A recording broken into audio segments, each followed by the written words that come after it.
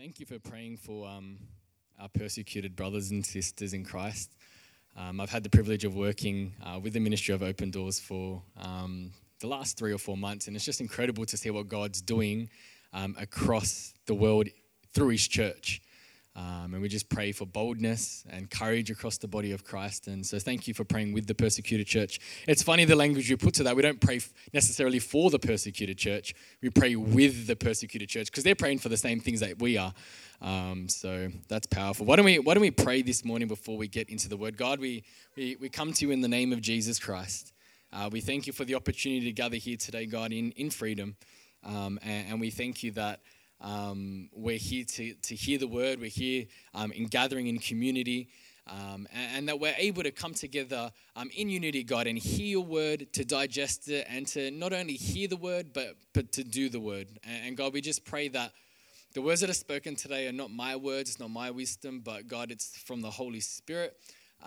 And that we could take this into our weeks in our lives and see a transformative effect take place. Not just for our benefit, God, but so others may live, for the sake of others, that we would be open and bold in sharing the good news of the gospel, and our lives would reflect that, being the light of the world.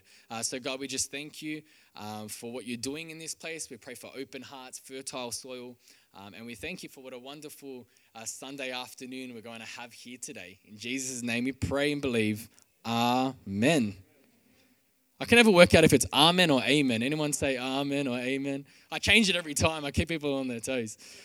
So today's message is called From the Feet. So if anyone tuned into Nowra service, there might be some familiar points in here. From the feet. So basically, I'm just going to cover how do we go from the feet of Jesus, surrendering at the feet of Jesus, to following Jesus, and what that discipleship process looks like. I might slip this down here. So basically, 2 questions I'm going to ask is, how do you approach Jesus? Or how was it the first time you approached Jesus? And then how do you go from approaching Jesus and then to following Him? I want to go to a couple of passages and scenarios and situations in the Bible where people approached Jesus and fell at His feet.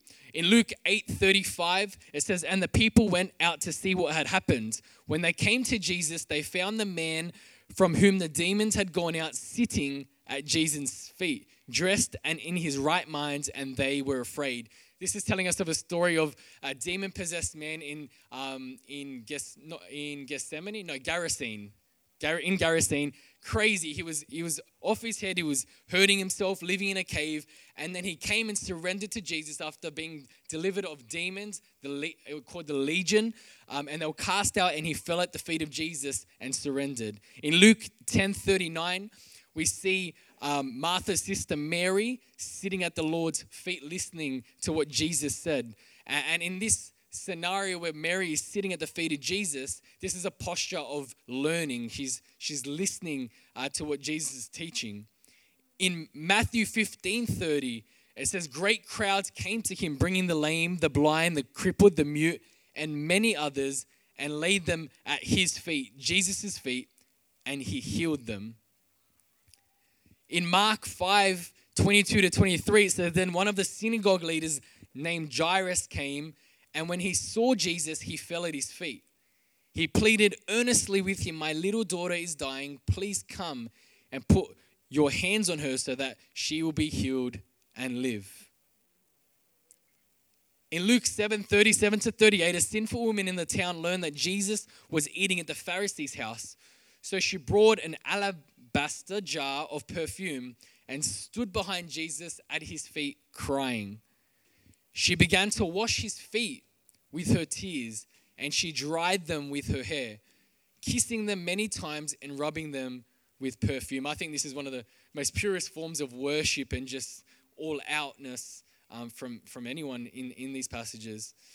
And lastly, in Mark 7:25-26, for a certain woman whose young daughter had an unclean spirit heard of him and came and fell at his feet. The woman was a Greek, a Syrophoenician by nation, and she besought him that he would cast forth the devil out of her daughter. This is a list of passages and a list of situations and people, real people, 2,000 years ago that fell at the feet of Jesus. And in these different scenarios where we see people falling at the feet of Jesus, a couple of the reasons why we see that is, one of them is to teach, to learn, as you see in the story of Mary. And see, what we know from Mary's story is that Mary had 7 demons cast out of her. She came from a very crazy position, a really desperate, evil place, and she found freedom in Jesus.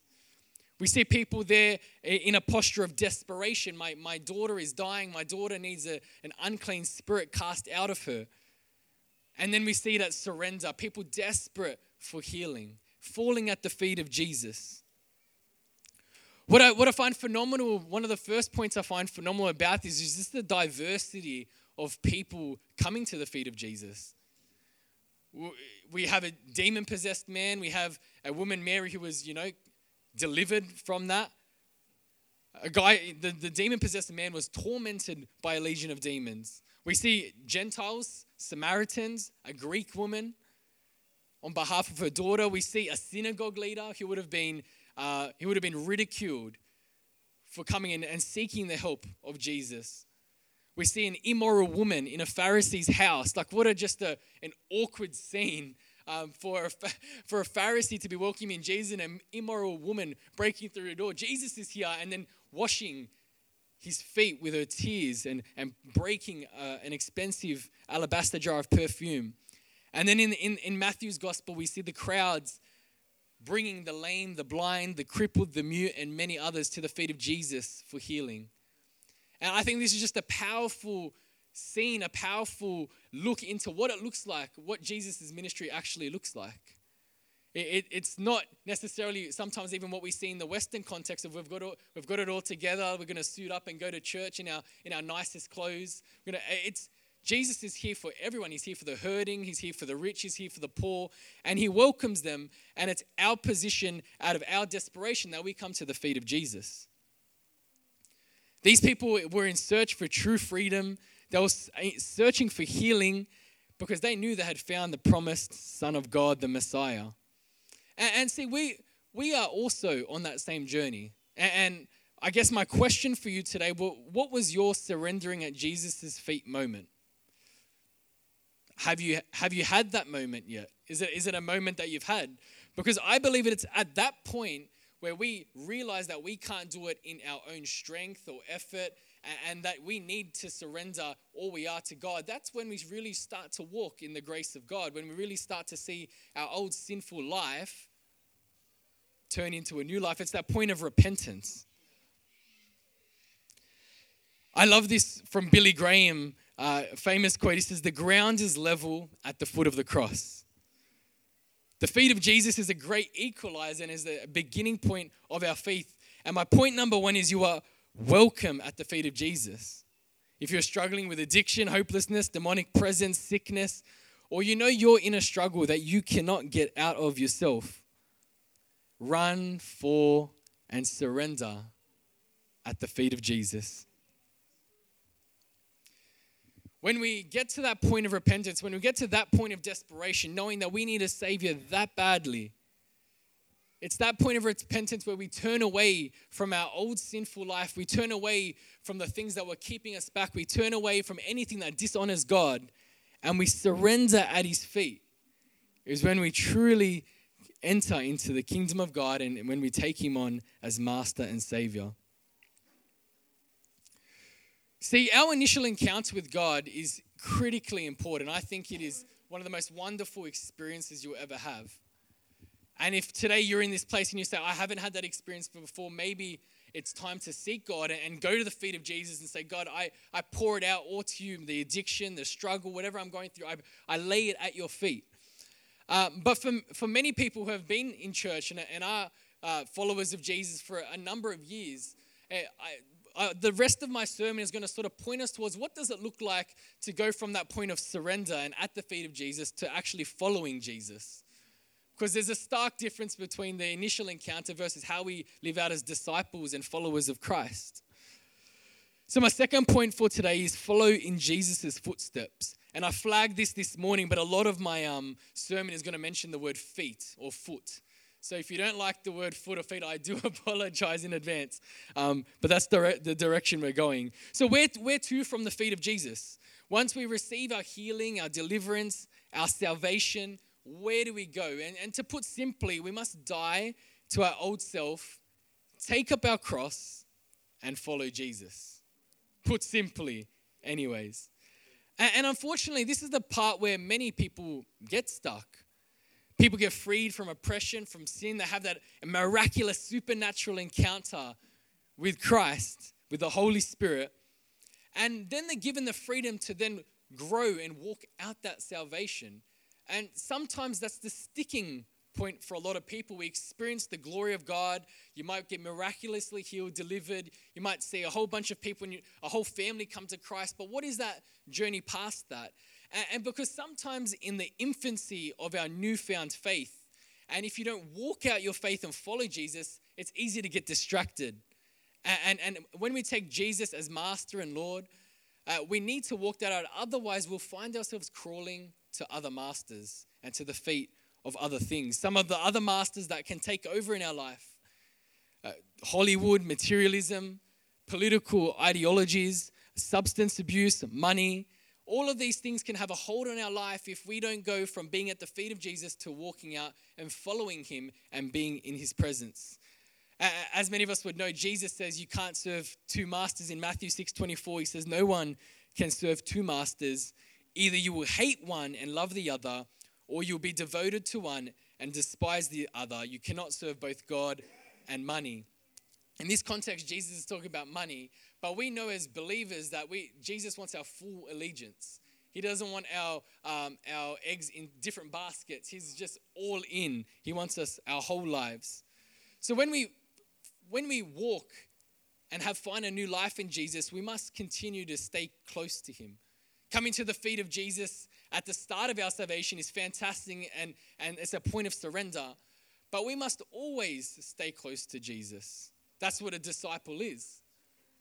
A disciple, especially in the rabbinic times, when in 2,000 years ago, the Apostle Paul was actually under a guy called Gamaliel.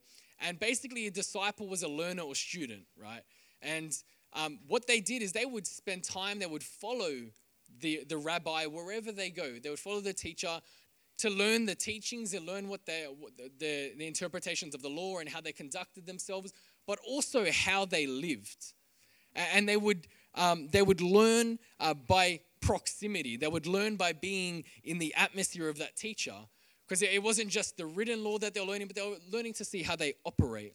And it's the same for us. Once we come to the feet of Jesus, we must continue to stay in his presence as disciples and followers. It's not something that it's a one-off encounter. We must continue to be in his presence through the power of the Holy Spirit. And he has given us that helper through the Holy Spirit to sit at his feet. So we're to sit at his feet, to walk with him, and to follow him. And I love what Jesus does in Matthew 4 and Matthew 8. He calls the disciples, Andrew and Simon Peter initially, and he says, follow me. And I think this is the crux of what it means to be a disciple of Jesus. It's to follow Jesus. And he does the same in Matthew 9 to Matthew. It's funny to say Matthew in Matthew 9 at the tax collector booth. Jesus becomes our master, Lord, and teacher. I'm going to quote a guy called Dallas Willard, and I know Alec is here, so he's a fan favorite of Dallas Willard. But I love this. It says, grace is not opposed to effort. It is opposed to earning. Earning is an attitude. Effort is an action. And listen to this definition of discipleship from someone else. Where we be with another person in order to become capable of doing what that person does or to become like what that person is. See, to follow Jesus isn't just to do everything that he said, although that is a fundamental component of what we do as disciples of Jesus. But it's also to become who he is. We're called to be Christ-like. We're called to be trained and to be formed into the image of God, to conform to who he is. To follow Jesus is to be a disciple, to be an apprentice to Jesus. We are co-laborers and servants in the kingdom of God. What does this actually look like for us? To conform and to obey the teachings and follow his lifestyle. It means undistracted time with the Father. I think that is just one of the most simple things, but one of the hardest things to do. Undistracted, personal, private time with the Father. Being compassionate, loving, and open, not just to people within this building or the church, but to sinful people, immoral people, people that don't agree with us. To lead with love, not giving into the busyness and the hurry of life, but living a balanced, godly existence. I love how people say, you never saw Jesus hurry anywhere, right? He was always kind of walking in that aura and presence. And then living in tight-knit communities and just practicing hospitality and just really loving on people, because that's what you saw Jesus doing.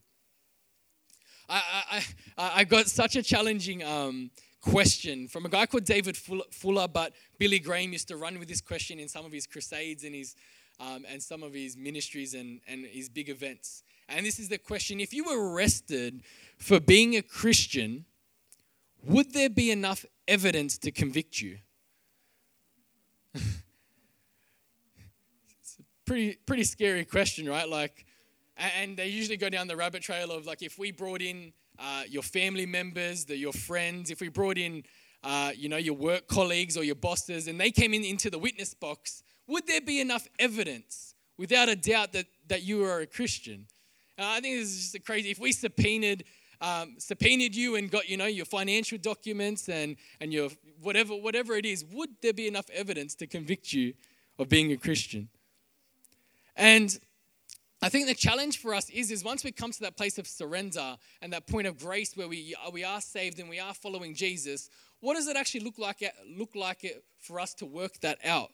What does it look like to work out our salvation and to follow Jesus? And I think the scary thing is, across the global church, what does it look like for not only us to identify as a Christian, because to identify as something is a big hot topic right now. You can identify as sort of whatever you want. But what does it look like to identify as a Christian and actually work that out? Because I am worried that many people might identify as a Christian and have for decades, but actually haven't become more like Jesus in the process. Because followers of Jesus seek not only to learn about Jesus or to know about Jesus, but to actually know him and to become like him. We'll move on from that point. Point number 3, wash the feet of others. It's a very feet-focused sermon today. But just before Passover, Jesus had a dinner in the upper room with his disciples. And Jesus gets up from the evening meal. He takes off his outer garments, he wraps a towel around his waist, and then pours water into a basin. And he begins to wash the feet of the disciples and then dry their feet with a towel around his waist. And many of you might know the story quite well. But I'm just going to read the passage after that story of Jesus washing the feet of the disciples and see the crazy thing about this story is that usually the servants or the slaves of a household would wash the feet of the people entering into the household. It wasn't something for the disciples necessarily to do, or even particularly for Jesus, the Son of God, Messiah, their rabbi. Like, he wasn't the one to be washing people's feet, and that's why it was so transformative. But I'm going to pick it up from John 13:12. It says, when he had finished washing their feet, he put on his clothes and returned to his place. Do you understand what I have done for you? He asked them. You call me teacher and Lord, and rightly so, for that is what I am. Now that I, your Lord and teacher, have washed your feet, you should also wash one another's feet. I have set you an example that you should do as I have done for you. Very truly I tell you, no servant is greater than his master, nor is a messenger greater than the one who sent him. Now that you know these things, you will be blessed if you do them. Just for a bit of a contrast, I want to go to Matthew 10:24-25 while we're here. It says, the student is not above the teacher, nor a servant above his master. It is enough for students to be like their teachers and servants like their masters. I think this is an incredible reminder for what it means to be a follower of Jesus, a servant of Christ within the kingdom of God. We must recognize that we aren't the master. And oftentimes we can run to the feet of other masters, as I mentioned earlier in the sermon, whether it be money or any other sort of control. But sometimes we can confuse our role as being a disciple or follower of Christ with actually trying to be the master ourselves and lead our own life out of self-sufficiency and the other dangers of not looking towards Jesus as our master. But as we know, no servant is greater than their master, and our master is Jesus. And our position in the kingdom of God is to be a servant. It's to follow Jesus and to become like him. As the verse says, it's not to be the master, it's to be like the master and to grow into his likeness. And one of the dangers, I guess, of what we see in the world when we take the wrong approach to being a servant and taking the attitude of a master is sometimes we can judge people thinking we're the master of the kingdom of God, or thinking we're in control of the whole situation, but really God has called us to be servants. And let me explain that a little bit more. Sometimes we can judge people and we can be the morality brigade, and we can judge people whether they're right or wrong and not come from a position of love initially. And what's interesting is that Jesus approached sinful people and immoral people firstly with grace and love. He was open to them. And it's those who held the law tightly and were Pharisaical that he would critically come out and condemn, and not necessarily condemn, but to correct and to rebuke. And I think our position as Christians is kind of to do the same. It's not necessarily our place to judge. That's not our position. That's Jesus' job at the end of the days. Jesus is the judge. He's the master. And as we know in Scripture, we are not into the ministry of morality. We're in the ministry of reconciliation. We're trying to bring people to the Father, not to judge them away from the Father. Because sometimes we expect people, particularly in the world, we impose the values of the kingdom of God onto other people without taking them through the journey. So if someone's struggling with an addiction, they're not a believer yet, and we just go out and just condemn them and judge them for what they're doing, and they haven't even entered the building when it comes to their following Jesus. But we forget there's a process of sanctification to take place. That none of us were there overnight on the first night we encountered God, but we're actually there to walk alongside these people, and to be in the ministry of reconciliation means we approach them with grace and love, and we bring them across and try to reconcile them with the Father, because that's the job as servants in the kingdom of God that we've been given. We witness with truth and love and serve them so that they can be reconciled to the Father. Another distinction I want to pick out of that previous passage is the idea that Jesus says, I am Lord and teacher. That is what I am. And what is Lord or master, another term for that? It's really coming under the authority of Jesus, under the control of Jesus. God is our owner. We come under the reign and lordship of Jesus Christ. And as we know the scripture, if you believe in your heart and confess with your mouth that Jesus is Lord, then you'll be saved. It's a powerful verse and exactly what we need to do. But then we get to the other side of that. We've got Lord and then we've got teacher. And over 60 times, Jesus is called by the title teacher. And see, sometimes people would say that, he's being called teacher in some certain circumstances because they don't believe he is Lord. But Jesus here says that I am Lord and teacher. And the danger is when we walk and we see Jesus not as our teacher and we just say he's just our Lord, which is perfectly important. But if we don't see him as both, sometimes we can throw the baby out with the bathwater. And following Jesus means that we are taught by God how to live life, not only in the commands and the scriptures that he's given us, but also in the way that he lived his life. We are on a progressive sanctification process where we continue to learn and to learn from the teachings of Jesus. Jesus says we're called to follow Jesus, and even in the commandment of making disciples, Jesus says to teach them to obey the commandments that I've given you.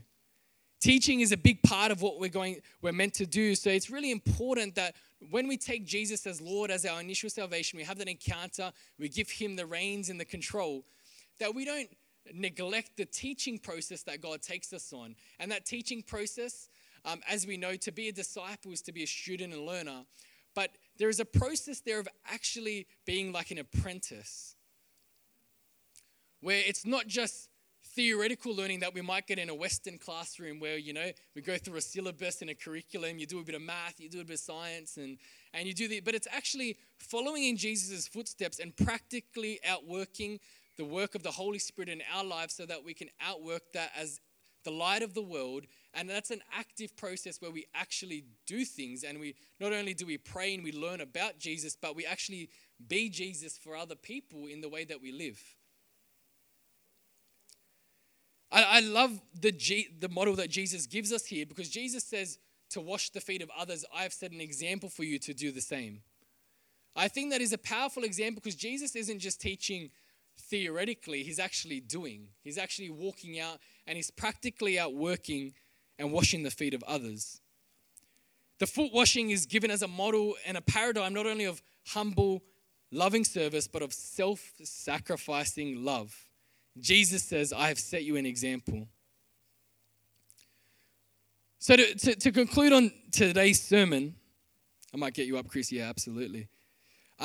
What is kingdom living? Kingdom living is this: to stay in surrender at the feet of Jesus, to follow him in your life, and then teach and obey his commandments. I'm going to end with two questions for you today, brothers and sisters. Did you start following Jesus at his feet? Where did your Christian journey start? Was it at the feet of Jesus? Because I believe personally that even looking through the examples that I shared at the start with the men in Gerasene, Mary Magdalene, the sick, the lame, the woman with the alabaster jar, all of these people came to Jesus at his feet. Why is that important? It was a point of desperation. It was a point of Jesus, this is all of me and I need all of you. It was a point of repentance. I'm going to turn around, God, from where I am. I know I can't get away from this demonic presence. I can't get away from this sickness. I can't get away from this oppression by myself.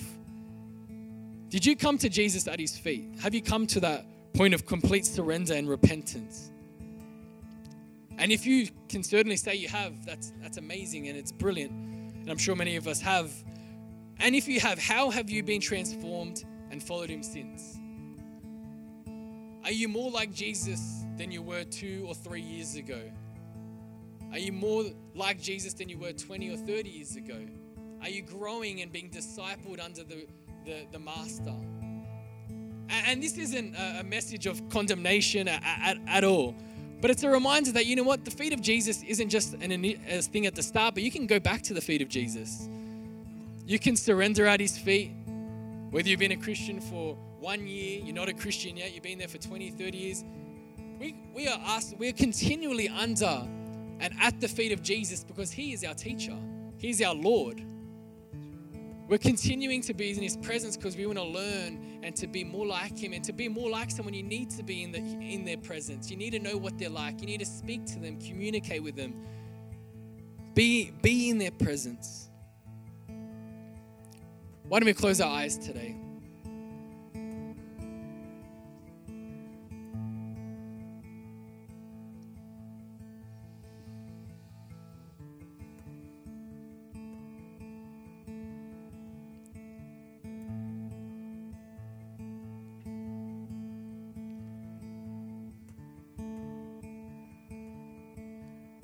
I know there's a lot of weight we've been carrying over the last few months with, lockdown and other things that have happened, oppressive stuff that just slips into our lives.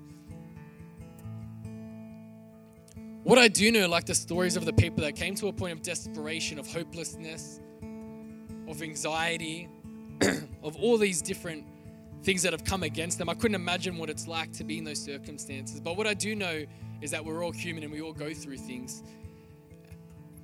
Whether it be the attacks of the enemy or flesh.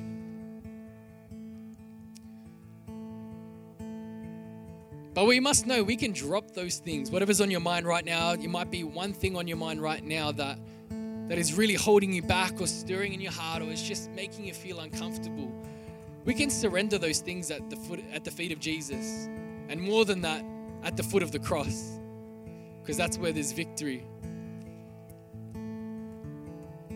So we might just ponder with our eyes closed just for a minute or so. And I'd love for you to just reflect as Chris plays the guitar on just what can I surrender today at the feet of Jesus? And then what does it look like for me to walk in Jesus' footsteps? What does it look like for me to not only surrender, but what's that next step? What does it look like for me to be more like Jesus? Is it more time with the Father? Is it being more compassionate? We'll reflect on that in a moment and then we'll close in prayer.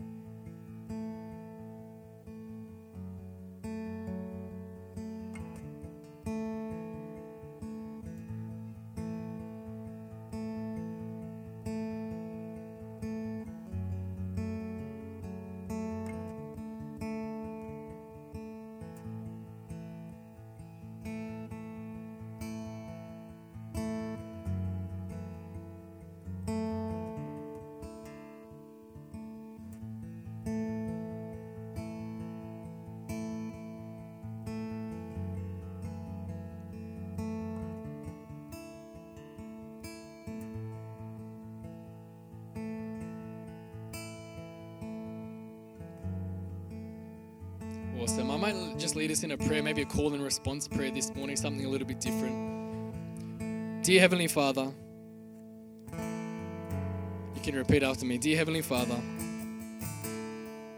we surrender at your feet this morning.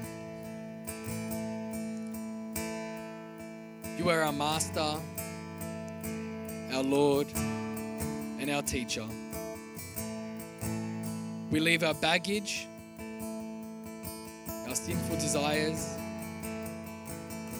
and our hurt at the foot of the cross. We ask that you take us through life as your servants, and we will follow you for the rest of our life.